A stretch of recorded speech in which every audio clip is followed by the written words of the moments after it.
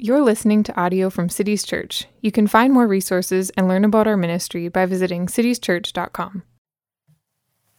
Well, as we come to the seventh commandment, it's worth taking a moment to remind ourselves of what we've heard from God thus far.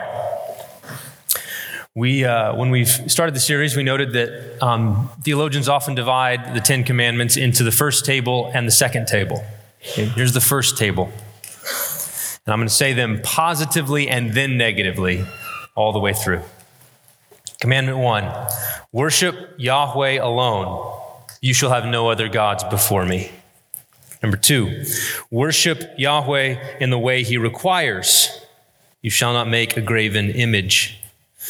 Number 3, you shall honor the name of Yahweh in your words and your conduct. You shall not take Yahweh's name in vain. Number 4, remember the Sabbath. You shall not ceaselessly labor or make others ceaselessly labor.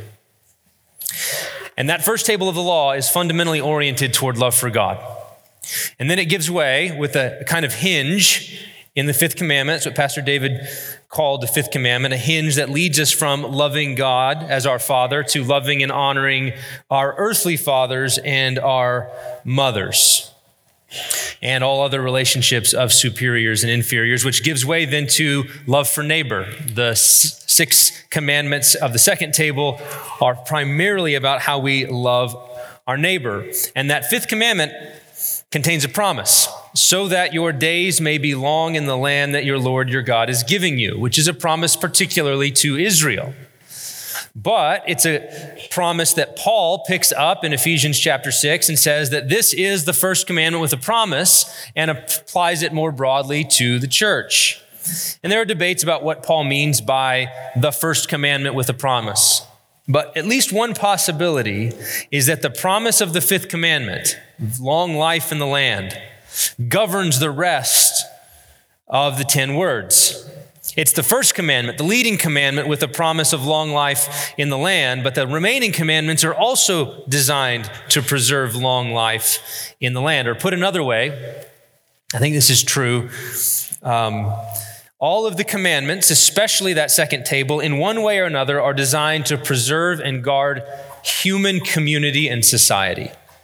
Like the integrity of all human community is at stake in keeping the law of God as summarized in the 10 commandments. It depends upon honoring relationships of authority and submission, on preserving the glorious and wonderful mystery of human life, as Pastor Jonathan preached last week, on preserving the fundamental covenant of marriage, on guarding the right to own one's property, on preserving the social bonds that we establish through speech and speaking the truth, and on fostering a contentment in what God has given to us so that our insatiable desires do not threaten to tear society apart. These 10 words, especially this second table, are designed to preserve the bonds of community. So that's a recap and yet also a preview of what we're going to continue to talk about over the next few weeks. So when we come to the seventh commandment, very simply, you shall not commit adultery, or to state it positively, respect and protect and honor marriage. So what I want to do is I want to begin with the definition, and then I want to talk a little bit about the purposes of marriage, why marriage is so fundamental, and then at the end turn to some practical issues that confront us as we work out from the core of the commandment to these broader areas that it speaks to. So number 1, what is marriage? Here's a simple definition. It's a careful definition. I don't think it's original to me. I found it in a sermon that I preached a couple years ago, but I don't think I got it. I didn't make it up. This language of it. So marriage is a comprehensive, exclusive, lifelong union of two sexually complementary persons who seal their relationship through a procreative act. It's a little bit of technical definition, but just break it down. It's a comprehensive union, meaning husband and wife are united, body and soul, a one flesh union. It's an exclusive union. Husband and wife have unique and mutual obligations to each other in a monogamous relationship. It's a lifelong union of complementary persons in that only a man and only a woman can unite together, and that union is designed by God to bring forth children. Now, in this definition, we can also hear sort of two fundamental and original purposes for marriage. Two fundamental purposes. Number one, marriage is given for the mutual joy, help, and comfort of husband and wife. This is what we do when we do our wedding ceremonies. That's why we join them together through in sickness and in health, for richer, for poorer, through all the ups and downs of human life. Marriage is given as a gift for the mutual joy, help, and comfort of husband and wife. That's why in Genesis chapter 2, God says, it's not good for man to be alone. I will make a helper fit for him. The creation of woman and the union of the man and the woman as husband and wife is for the sake of their joy in this suitable and fitting relationship. So that's the first fundamental and original purpose of marriage. But second, God designed marriage to issue forth in fruitfulness, in multiplication, and in filling the earth with his image bearers. And not just image bearers in general, but more specifically, image bearers who follow him. And in this era, who follow the risen Jesus. Pastor Kevin reminded me, as I was preparing for my sermon, of a good line from John Piper on this. Marriage is for making children disciples of Jesus. And both of those are important. There's a natural dimension to that purpose, and there is a supernatural dimension to that purpose. God has given the gift of marriage to us because he desires godly offspring. Not just offspring, not just people, but godly people, children who are raised in the discipline and nurture of the Lord. Which means that children are not an accessory to a romantic relationship, but instead one of the fundamental and original purposes for the marriage relationship. And this is true even though we live in a fallen and broken world marked by medical complications that hinder and prevent that fruitfulness. And I just want to underscore this for a minute. Okay? We live in a broken world in which infertility is real. It's real. And in almost all cases, probably all cases, it's unbelievably painful. And sometimes in our good desire to comfort those who feel the weight of infertility, we can be tempted to modify the biblical vision of marriage and its purposes. Okay? In other words, this is what we do. It's a good desire to do this. In order to relieve the burden that the barren woman feels, or the couple feels, we can turn procreation into an optional add-on, icing on the cake in our descriptions of marriage. There are two problems with that attempt to comfort. Well-intentioned attempts to comfort. Number one, it's not the biblical vision of marriage. The scriptures give ample testimony that fruitfulness and multiplication are God's design for marriage. That's one of the main reasons he instituted it. And it's never wise to deny God's design. Second, that's not the biblical way to comfort. The biblical way of comfort is to enter the pain by dignifying the loss. Because infertility is a real loss. It's a deep pain. And it's a deep pain because God's design is that marriage issue forth in children. If childbearing were simply an optional accessory to marriage, then the pain wouldn't be as deep. It hurts as much as it's worth. And by God's design, it's worth a lot. So grieving with a couple who is unable to bear children requires us, it demands of us that we acknowledge the real good that is broken here. We have a Bible that both lifts up fruitfulness as one of the main purposes of marriage, and then repeatedly invites us in to consider again and again the pain and brokenness of barrenness and infertility. That's the Bible you have. And so we want to do both. Okay. So God designed marriage for mutual joy, help, and comfort, and God designed marriage to issue forth in children who will be raised in the discipline and instruction of the Lord. So bringing these two together, marriage is God's way of multiplying and establishing new households. This is tying it to the fifth commandment. Every human being is born into a household. All of us have a father and a mother, and by nature, an obligation to honor that father and that mother. But then, having been raised in the discipline and instruction of the Lord, God's intent is that a man would grow and leave his father and mother and hold fast to his wife. And in leaving and cleaving, would establish a new household, a new outpost of God's natural and supernatural love and grace to us. That's the purposes of marriage. So then, question: why do we guard and protect it?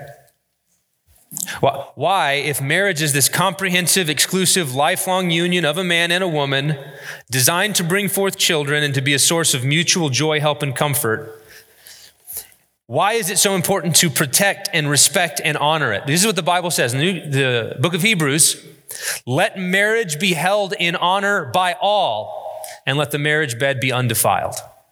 Why? Why is that so important for marriage to be respected and honored? And there's a lot of different answers we could give to this question. We could really talk about how important it is for children to have a mom and a dad. That's something the Bible testifies to. It's something that our common sense testifies to. And it's something that in the modern age, our social science, as we try to measure and quantify, increasingly testifies to. But I want to go a little bit of a different direction. I was kind of inspired last week as I was listening to Pastor Jonathan talk about the mystery of life and the glory, like why life is so precious and why respecting and protecting and guarding life is so important. Marriage, like life, is a great mystery. The book of Proverbs says that the way of a man with a woman is one of the incomprehensible mysteries of life. Just one of those things that's too lofty for him. In the modern world, it's easy to view marriage as this kind of individualistic and private arrangement. It's merely about two people who love and desire each other, and they enter some kind of agreement that suits them, and it can be dissolved when it suits them. That's a modern way of thinking about marriage. But marriage is so much bigger than this. It's the oldest human institution. Its roots reach back to the garden. And a chief part of the glory of marriage is that it is capable at its best of conjuring Eden for us, awakening in our imaginations, of recalling the deep memory of what was lost and ruined by the fall. In this sense, we're not guarding marriage because it's inherently fragile. We guard it because it's so deeply precious. Marriage is this thing that harnesses powerful desires that are capable of tearing human society apart.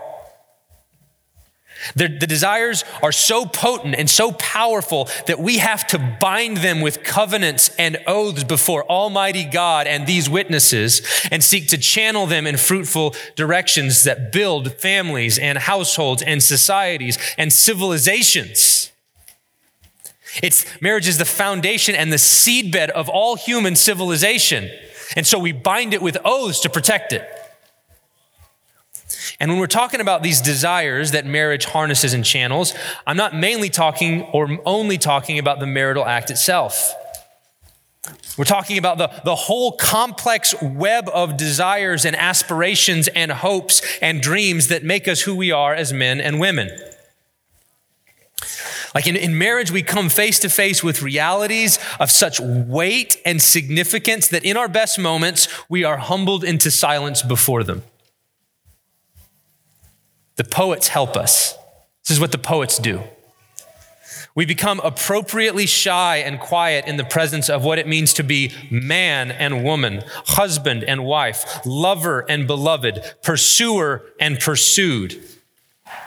By God's design, marriage is one of the fundamental places that we come face to face with who we are.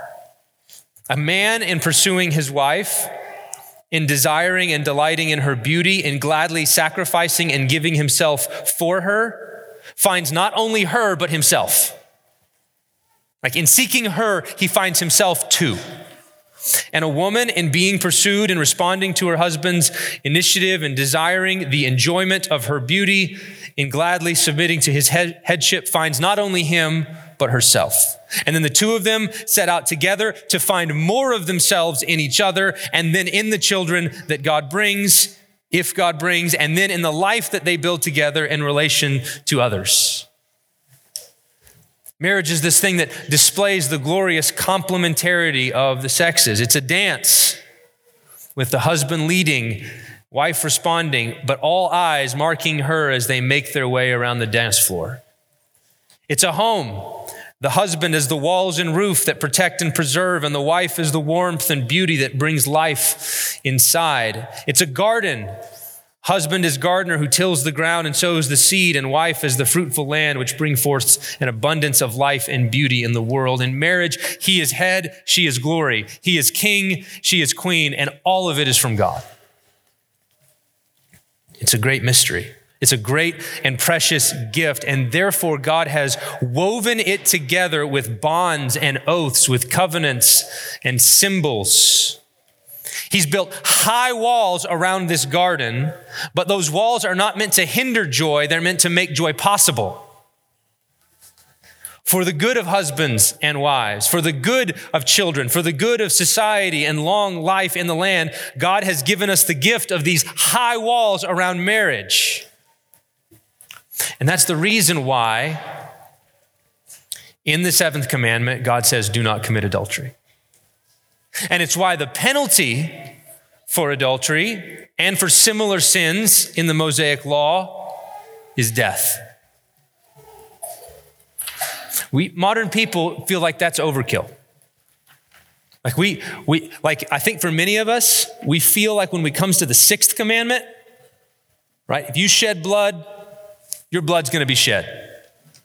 We go, that makes sense. And then when we see God say, if a man takes a woman who's not his wife and makes her his wife, also death for both of them. We say, whoa, that really, God? Isn't that overkill?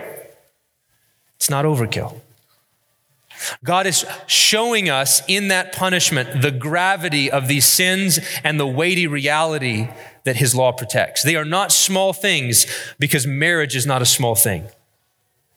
And if we take violations of the marriage bed lightly, then we will suffer, our children will suffer, society will suffer. And if you need evidence of that, just look around. We live in a day in which marriage is not held in honor by all. The walls are crumbling. There are weeds in the garden that choke out the life. So one of the chief parts of my message today is simply to call this people here to hear and obey the seventh commandment. Like there are 1,000 ways to break it.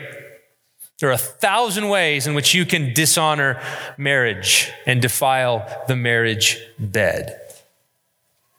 And some of you, if you're honest, are dancing at the edge of that right now. Dancing at the edge of dishonoring marriage and defiling the marriage bed. You're drifting toward disobedience. You're making provision for the flesh.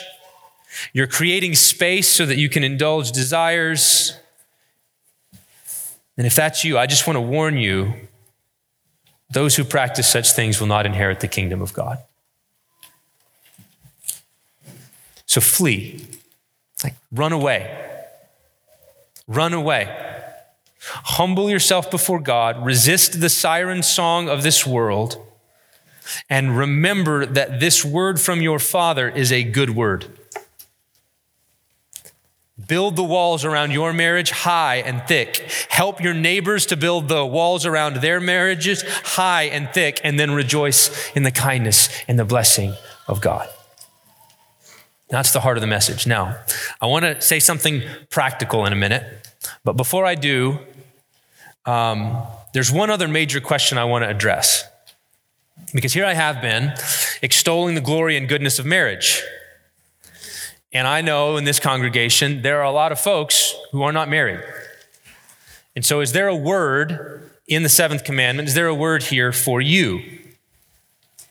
Because Hebrews says, the book of Hebrews, I said, the marriage should be held in honor by all. Not just by the married, by all. So I've got three things to consider. If you're unmarried, how do you hold the marriage? How do you hold marriage in honor? Number one, by nature, every man is a potential husband and father, and every woman is a potential wife and mother. That's part of what it means to be made male and female. It's a deep fundamental level. Potential husband and father, potential wife and mother.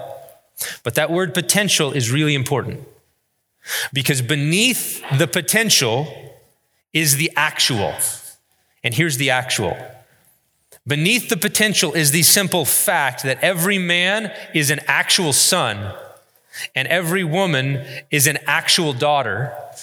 And more importantly, every Christian man is an actual son of God, and every Christian woman is an actual daughter of God. Which means that before I am Jenny's husband, I am God's son. I'm his creation by nature, and I'm his son through Christ. And that actual relationship to God is more fundamental than all other human relationships. Because that relationship, Son of God, is an everlasting relationship. Jesus teaches us that marriage, for all of its glories in this life, is only an institution for this present age. In the age to come, we neither marry nor are given in marriage. The temporary glory of marriage gives way to the eternal glory of fellowship with God and with his people.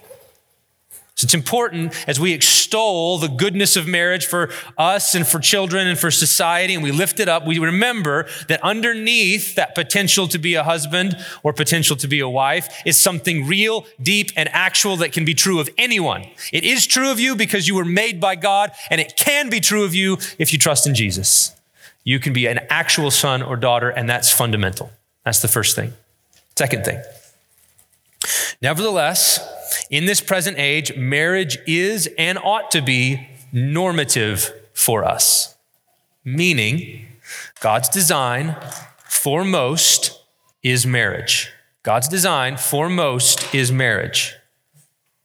So having established that our relationship to him is most fundamental, we ought to embrace the goodness of marriage as the normal path foremost. And in the shadow of the fall, we even see here a third purpose. Those two purposes I mentioned earlier were original. They were true in the garden.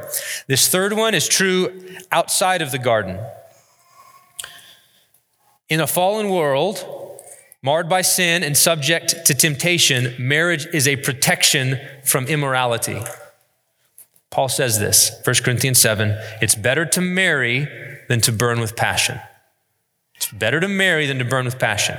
That's the second thing. So number one, fundamental relationship, you are a son or a daughter of God. Number two, marriage, however, is normative for most, which means number three, if marriage is the norm, then the unmarried state is exceptional.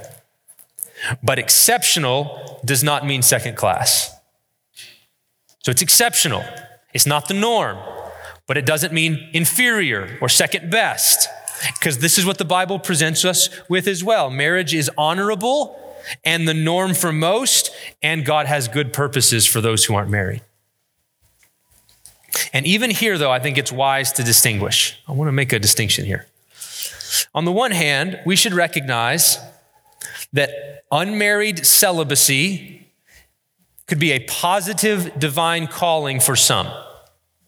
Okay, Paul places himself in that category in 1 Corinthians 7 and says the unmarried state allows for an undivided devotion to the Lord, and he says he wishes more people could have it. Okay, so in other words, for some, there is a positive calling to a celibate life, and they should embrace it like Paul did. On the other hand, for others, and I suspect there are many of you in this category here, singleness is a hardship.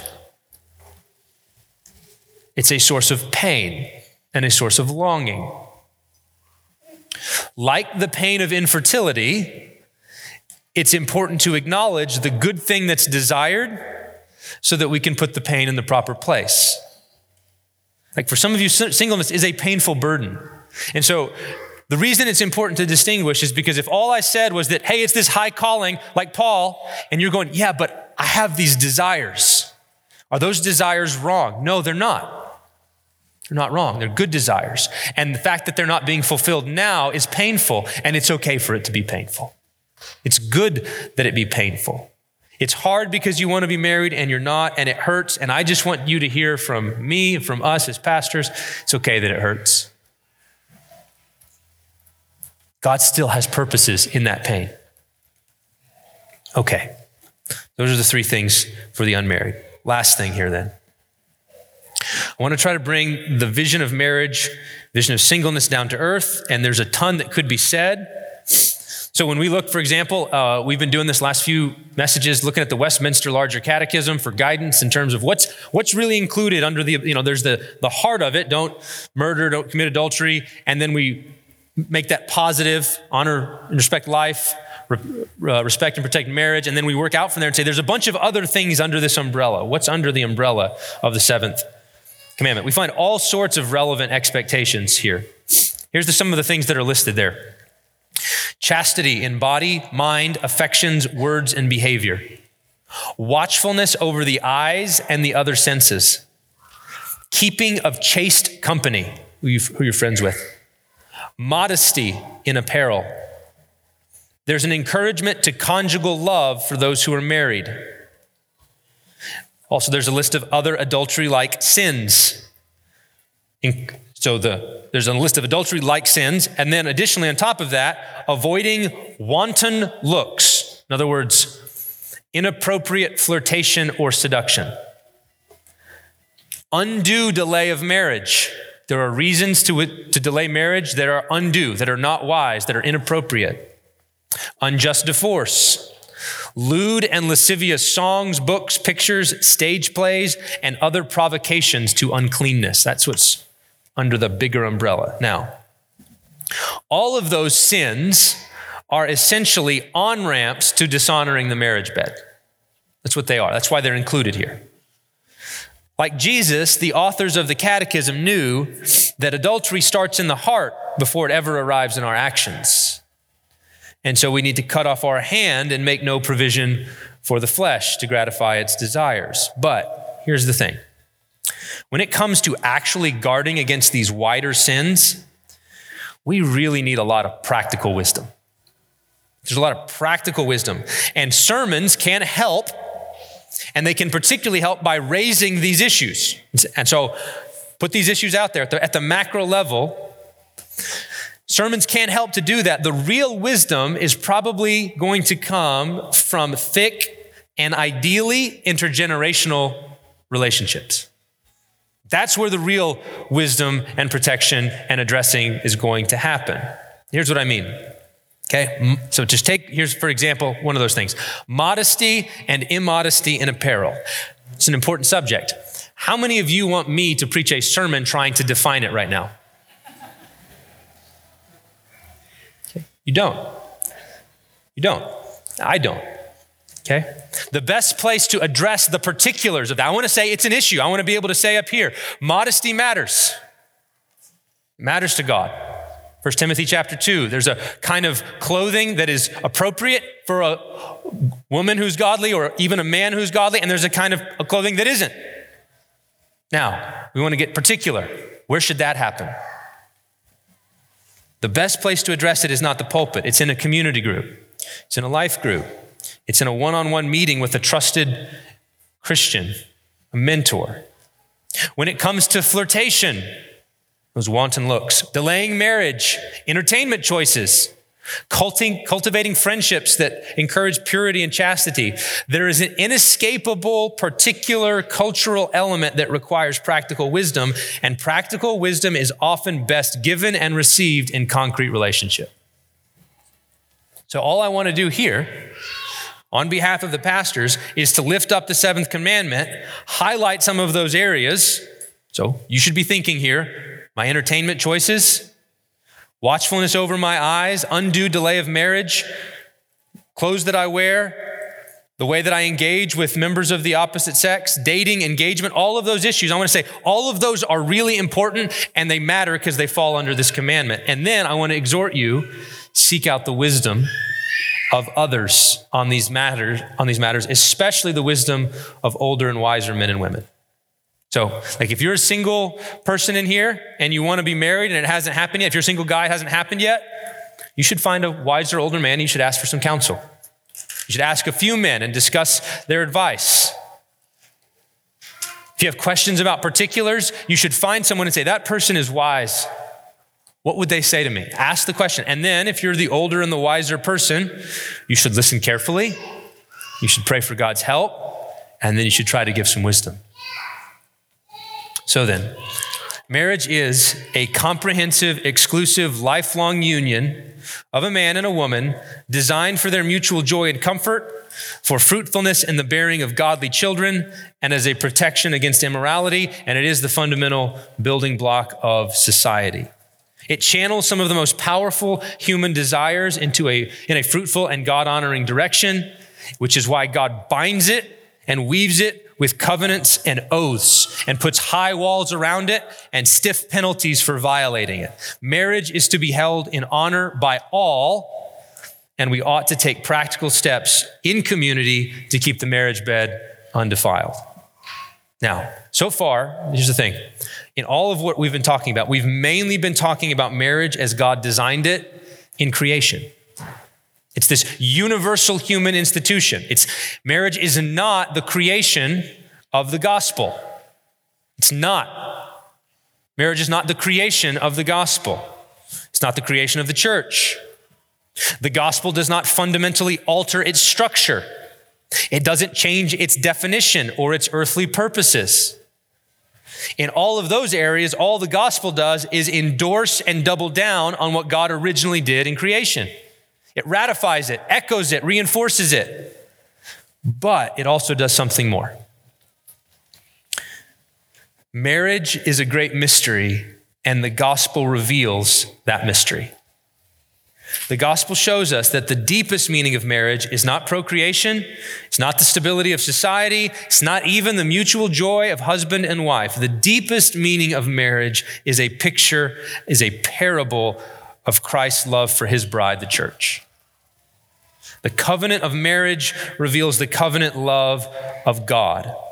In the loving and sacrificial headship of a husband, we see a picture of Christ's love for his people. In the glad-hearted submission and honor of a wife, we see a picture of the church's honor for Christ. The church guards marriage not only for the good of children and not only for the good of society, but also as a powerful witness to the gospel.